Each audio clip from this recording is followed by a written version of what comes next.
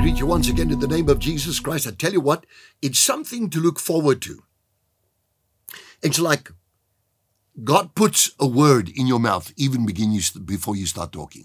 I know the theme around which I am drifting here, which is prayer and spiritual warfare prayer, binding, loosing, and prohibiting the enemy, which is the devil and his cohort, whatever it may be, principalities, powers, rulers of the darkness of this world, spiritual hosts of wickedness in the heavenlies, spirits of witchcraft, divination, sorcery, satanism, and occultism, and whatever is of the Antichrist. You take authority over it through your prayer life, and you bind that force, and you walk by faith, and you proceed through the day in the authority of the Holy Spirit by the living Word of God.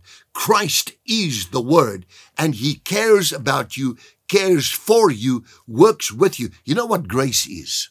Grace is God's power by His, let's say, goodwill at work in our lives to achieve things that we could not achieve in our own strength. God adds unto us the ability, the capability to go and to overcome insurmountable obstacles, to break through and to progress in life. Isn't that just wonderful? Grace is God working through you to achieve what you by yourself or on your own, you're not capable of getting there. But God. You know, I think one must really realize, we are serving the living God.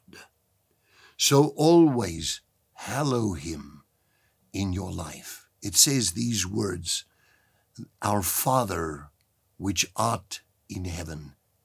Listen to this. Hallowed be thy name.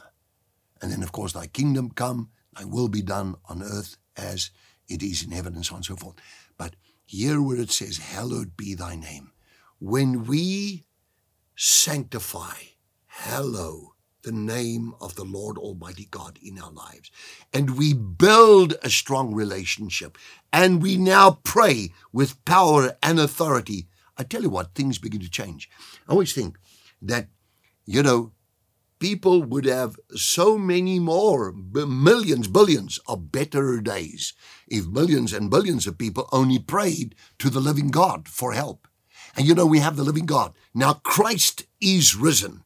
He is the first begotten, the first fruits from the dead, the first fruits of creation. He is Lord. He's the King of kings and the Lord of lords.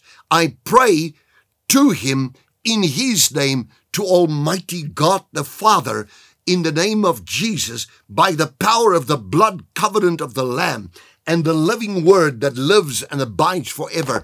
And I know that it's a thing that I have lodged in prayer, in the prayer of faith without ceasing to Almighty God. He takes care of the enemy in the spirit.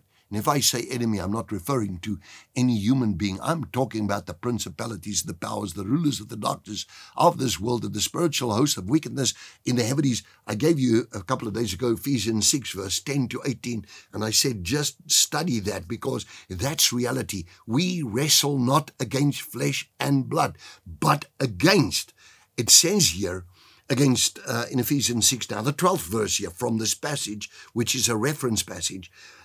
We wrestle not against flesh and blood, but against the principalities, against the powers, against the rulers of the darkness of this age, and the spiritual hosts of wickedness in the heavenly places.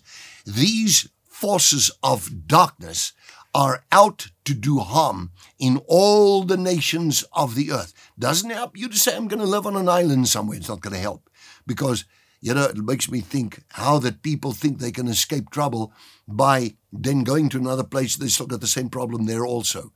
May God bless you. I'll be back with you tomorrow. And I want to go on with this because I feel that it's so important that you live the victorious Christian life, never defeated, never ever, but you are blessed of God through Jesus Christ's name. I bless you.